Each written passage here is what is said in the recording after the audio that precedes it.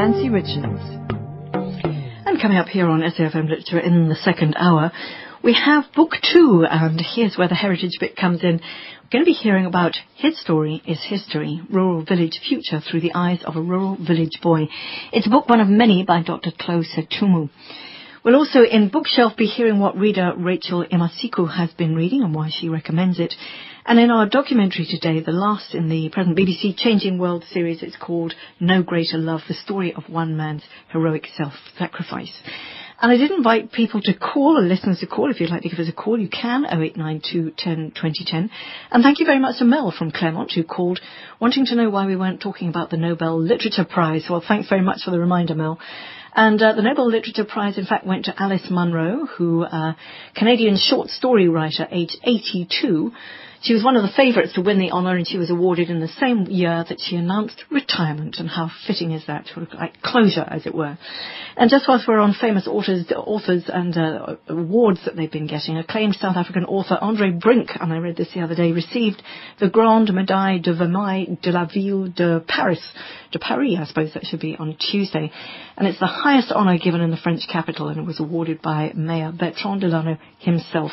The award is given each year to those who've made significant cultural contributions, not just to France, but to the entire world. So well done, Andre Brink. You can add that feather to the many already in his cap. And here we are listening to SAFM Literature right now. Well, talking earlier about stories, and how interesting was that with our two storytellers there, and how stories can keep a community healthy, can keep them together. Well, we're going to stay with community and the rural village, because next in our Book 2 feature, Dr. Chloe Setumu, he's written a book called His Story is History, Rural Village Future Through the Eyes of a Rural Village Boy. It's one of many that he's written as an academic and what he calls a cultural activist, but we have him on the line to tell us all. Hi, Dr. Setumu. Hi, Nancy. Thank you very much for joining us. Thank you very much. Good. What I'd like to know firstly is a little bit about yourself before we get on to your books, because I think you've written several books and I think that history and heritage are very close to your heart. Tell us about you and why heritage is so important to you. Thank you, Nancy. I think firstly, I am a rural village boy. Like the book indicates, I was born and bred in the Makgabeng area, which is a very rural, poor place, about 100 kilometers towards the western side of Polokwane. And I grew up in my grandfather's extended family, and then, all those rural dynamics until really they got a toll on me. I grew up very poor, but as in the book I indicated, I had to struggle with my education. And then at the end, during my studies, I found out that heritage could be very useful in alleviating poverty in rural areas. So if you can look at the subtitle of the book, Rural Village Future Through the Eyes of a Rural Village Boy, I want to show that there is future for the rural areas like Makgabeng, because they have got the potential, especially because of heritage. But people, we tend not to concentrate on that kind of potential. Okay. Heritage can be useful in alleviating poverty. Just explain how. I don't know if you were listening to us earlier. We were talking about storytelling and passing on culture and wisdom through the art of storytelling. So what are you suggesting then, that heritage can somehow pull people out of their poverty? Because there's no shame in being in a rural village. It's the poverty that goes with it that can be the problem. Yes. I think the issues you have touched on earlier about things like storytelling, and then rural phenomena like the dancing, traditional dancing, and all those things, if they can be packaged, and then if they can be followed up and researched thoroughly and then packaged, they can add up to another set of potentials, like the the history and heritage of those rural areas, the tangible part of the heritage and the scenic beauty of other rural areas like the Makgabeng I am from.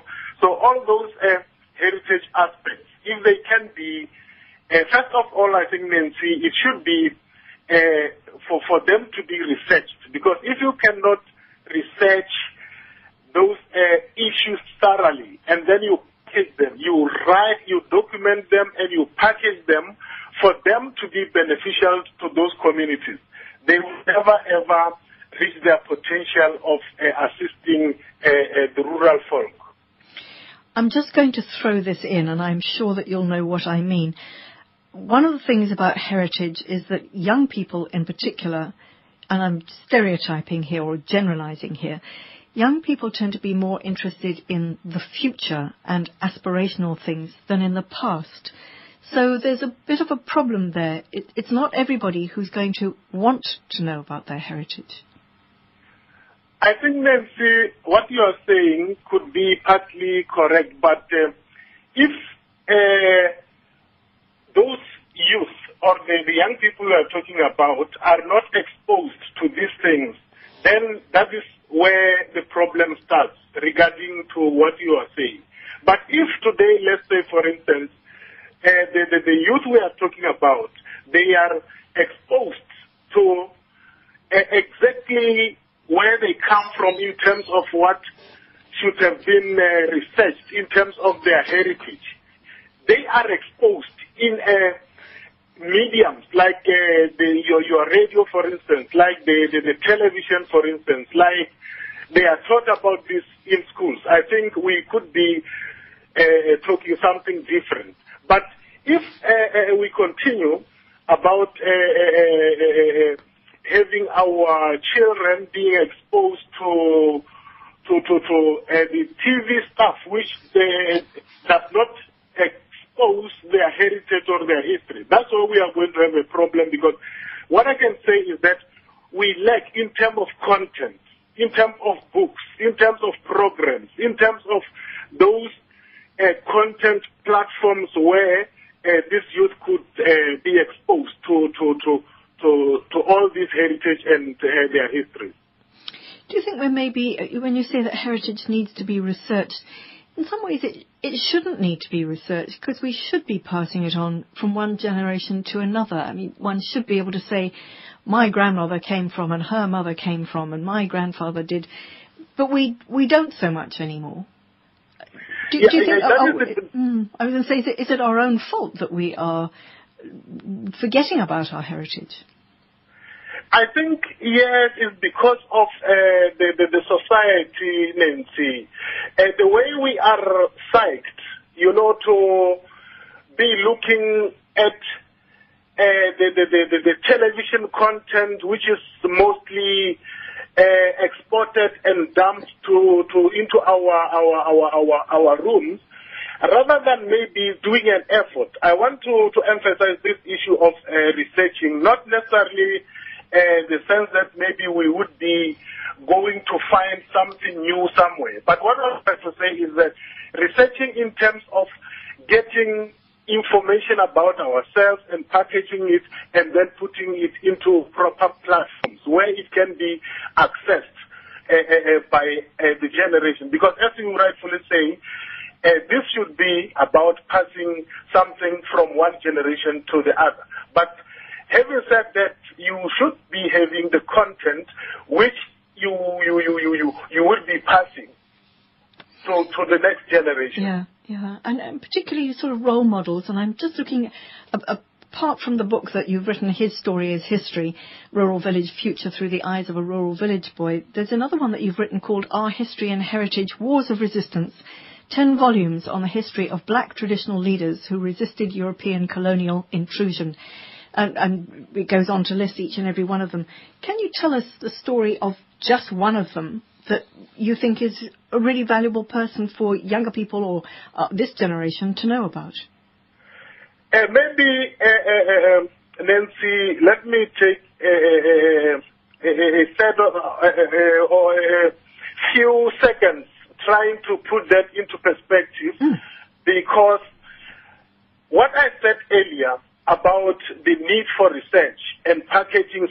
can pass on to our future generation is that if you don't have information, say for instance about those warrior leaders who fought against colonial intrusion, I'm going to pick up one of them, say for instance Malebo.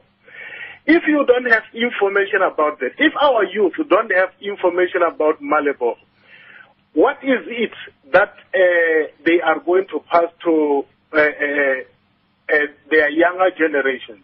So in other words, when I wrote those books, I was doing my MA at the University of Pretoria. So I was a little bit worried because I was doing a MA in a topic where I was supposed to get information about those kind of leaders like Malebo, Makado, Sikukune, Ngungunyani, etc. But unfortunately, when I perused in libraries, I found minimal information about that part of history. That is what prompted me to say, if we don't have information, for instance, about those traditional leaders, those warrior kings, those rural stories, which are not told, but we have got the youth who are from those rural areas, then we are having a problem of having now to have the youth who are going to pass the information and what they have learned without necessarily having that kind of information which I tried to research and project. So those books that you perused and presumably Googled, you weren't able to find the information. So where did you find the information? Yes, that's where now I had to fortunately, as a historian, I was taught that oral history is also part of important source of information. And then you have got archaeology and other forms of information. So when researching on that, I relied on other sources, including primary sources, which shed more light on those stories, because in the mainstream books or in the mainstream history which we perused, unfortunately there was no information. Yes, I can imagine. So primary sources, by which you mean you went and spoke to people who had memories? Yes. Remember, much of the information, especially from people who previously did not have the art of writing, their stories were mainly passed from one generation to the other through oral, through the word of mouth. But fortunately, as a historian, we have got methodologies where when you get a story from those people, you have ways of corroborating it with other sources and other methods to ensure that you don't, you try to balance the distortions and the memory losses and all those. But all in all, what I'm trying to say, Nancy, is that in our history, we have got much that has been lost because of the kind of history we have today.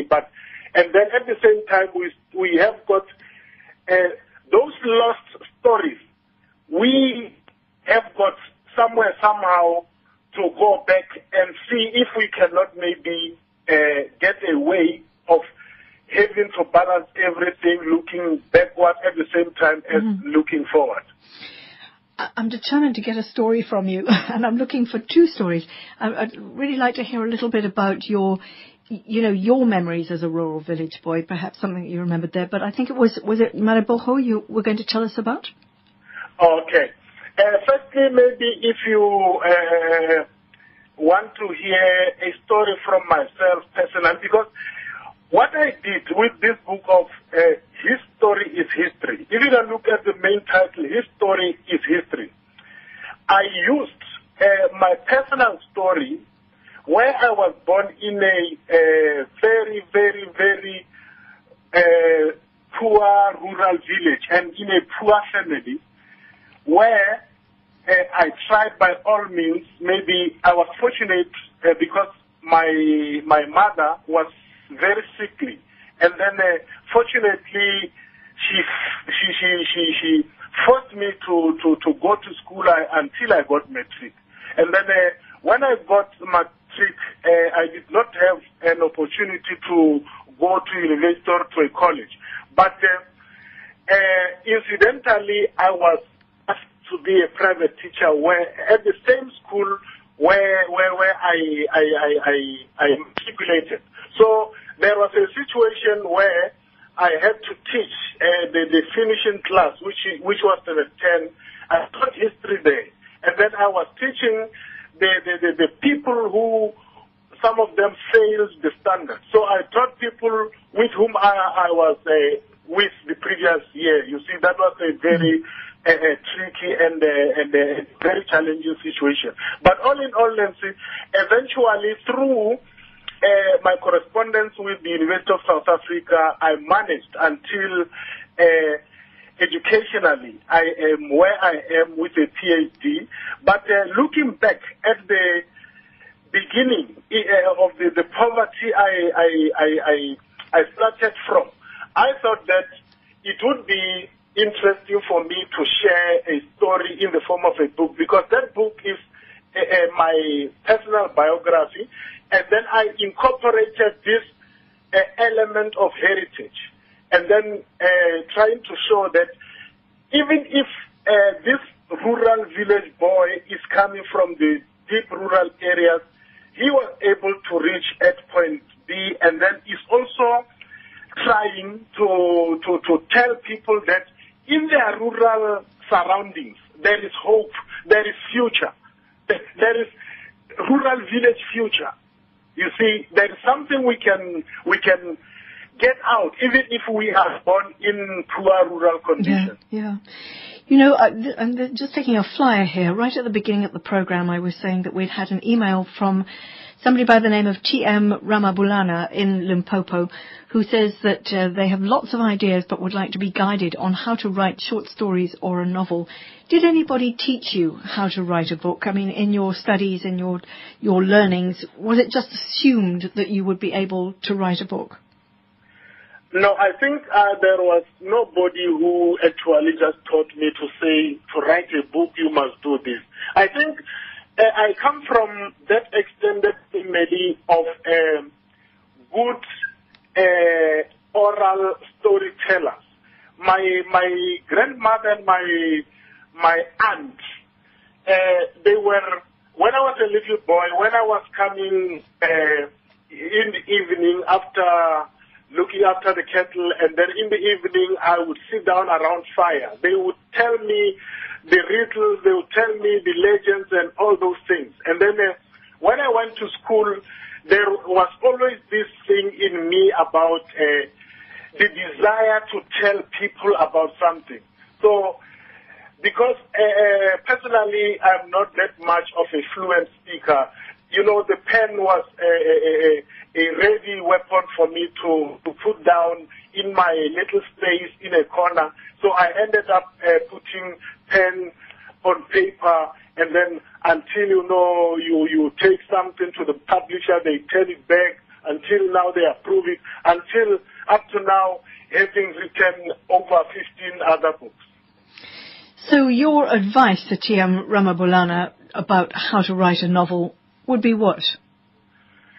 My advice, firstly, would be to write what you feel. You know, the problem, Nancy, is that you write something, you take it to a publisher, or you take to someone to read it, and then that person says, no, this thing is not fit to be published, this thing is this and that. So you become discouraged, you become demoralized, and then you say, I cannot write. So I was very fortunate to be persistent in what I am writing. I don't write for other people to accept what I am writing. I write what I feel deep inside me to communicate a particular message. And whether people would want it or would accept it, that is another story. So I would advise Ramabulana, because he must be having something, or she must, if it's a she or is a he must be having something deep in him which is burning, like a desire to say, I want to put out this message across. I don't think he is just wanting to write for the sake of him. There's something which is burning inside him, so he must ensure that that thing he puts on paper, the time will come if maybe that could see the light of being published and then be shared among other people. That's very wise advice indeed, Dr. Close Setumo. Thank you very much. It's been really interesting to hear your thoughts. We didn't get the story on Maleboho, but thank you very much. I'm going to give out the details of both your books, in fact, if anybody would like to get hold of them. So thank you for your time. And the book that we've been talking about is called His Story is History, Rural Village Future Through the Eyes of a Rural Village Boy. And it is, in fact, Dr. Close Setumo's own story, and the publisher is UNISA Press. Equally, if you'd like to find out about the other one, it's called Our History and Heritage, Wars of Resistance, 10 volumes on the history of black traditional leaders who resisted European colonial intrusion. Dr. Setumo, is that, and that's available where? The books, many of my books, they are available on many leading stores, and then those other 10 volumes are available in an academic bookshop in Polokwane as well. And then the other one, His Story is History, is published by UNISA, and then they can get it on UNISA's website, www.unisa.ac.za, at ac.za, and at UNISA Press /. Excellent. Thank you very much for your time, and thank you for your advice and your wisdom. Thank you. Take care. Thank you very much, Nancy, for having me. Take care. Dr. Close Setumo, and incidentally, if you want to Google him, it's Tlousetumu. UNISA Press, www.unisa.ac.za.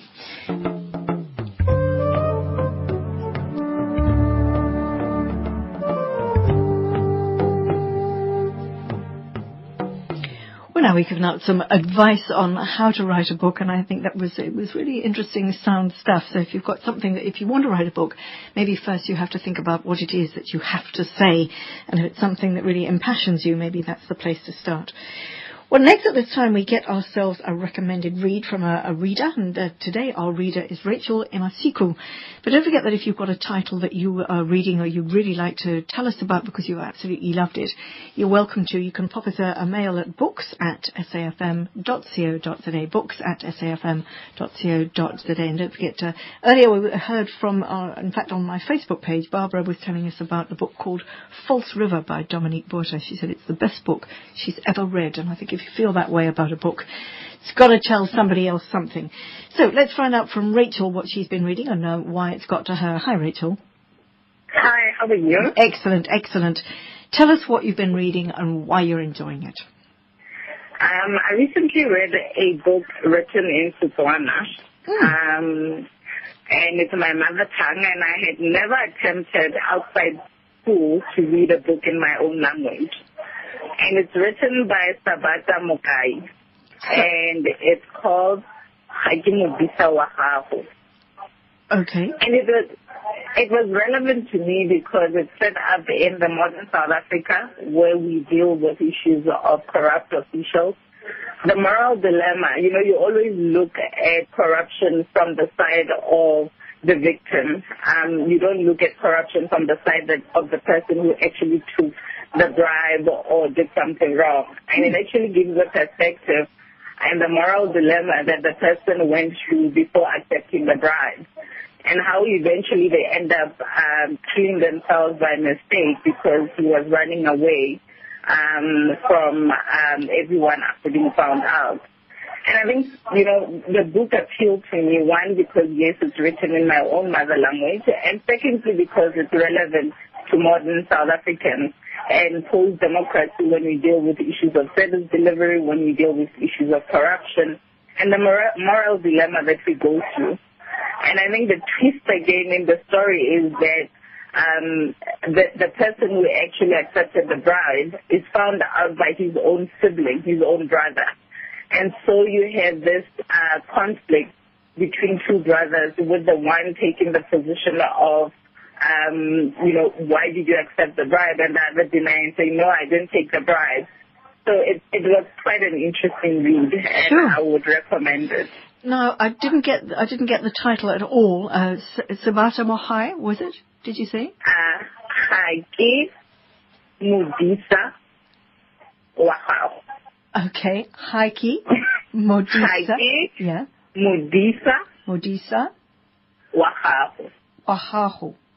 Yes. Okay. I'm quite sure that my spelling is not absolutely right at all, but it's Sabata Mohai. Yes. Okay. Haki Modisa Wahao. Okay, I've got that. Rachel, it really, really interesting. Now, who wrote this book? And is it a contemporary book? Is it somebody, are they coming from the point of view of a novelist or a moralist? Who wrote it? The guy who wrote it is Sabata Mohai. Yeah, who is Sabata? And interesting enough, I didn't know of Sabata until I went to the Market Theatre and I was looking, you know how they normally have like a bookstore outside, and I was going through the books and I came up and saw the book. But he's a South African young man, born in South Africa, raised in South Africa, and I think in this case it's coming from a point of view of a moralist. More than a novelist, because when I read the book, that's the perspective I thought that he was writing from. Can you hear me all right? Yes, I can hear you correct. You're in a kind of a noisy spot, but I think we're getting where you're coming from. Okay, can you hear me all right, Rachel? Yes, I can hear you. Okay. The fact that it's in Setswana, was that particularly helpful for you? Not really. It wasn't particularly helpful for me because, I did Setswana in high school many years ago, and I had never read a book in my mother tongue. And initially when I bought the book, I thought I'll probably need a Setswana dictionary so that I can translate every word. And interesting enough, when I started reading, it wasn't an issue. I could read it from end to end without any hassle at all. So you would anticipated it being a challenge, but I'm just wondering if it had been translated into English or any other language, if it would have come across in a different way. What do you think? I think so. I think its appeal is also in the fact that it's written in Setswana. Yeah. I think it wouldn't have come out as strongly as it did, or it wouldn't have appealed to me as much if it was in English. Yeah. Do you think, is it a true story? I mean, is it a novel? And is it a true story, do you think? Or is it speculation on this? I don't think it's a true story. I don't think so. I mean, it didn't come across as a true story. I suppose that one will have to ask Sabata. Yes. Now, just give me a literal translation of Haki Modisa Wahao. What does that actually mean? I'm not your shepherd. I'm not your shepherd. Okay. Fascinating. You don't by any chance know the publisher, do you? No, unfortunately, I can email you the details and then you can put them up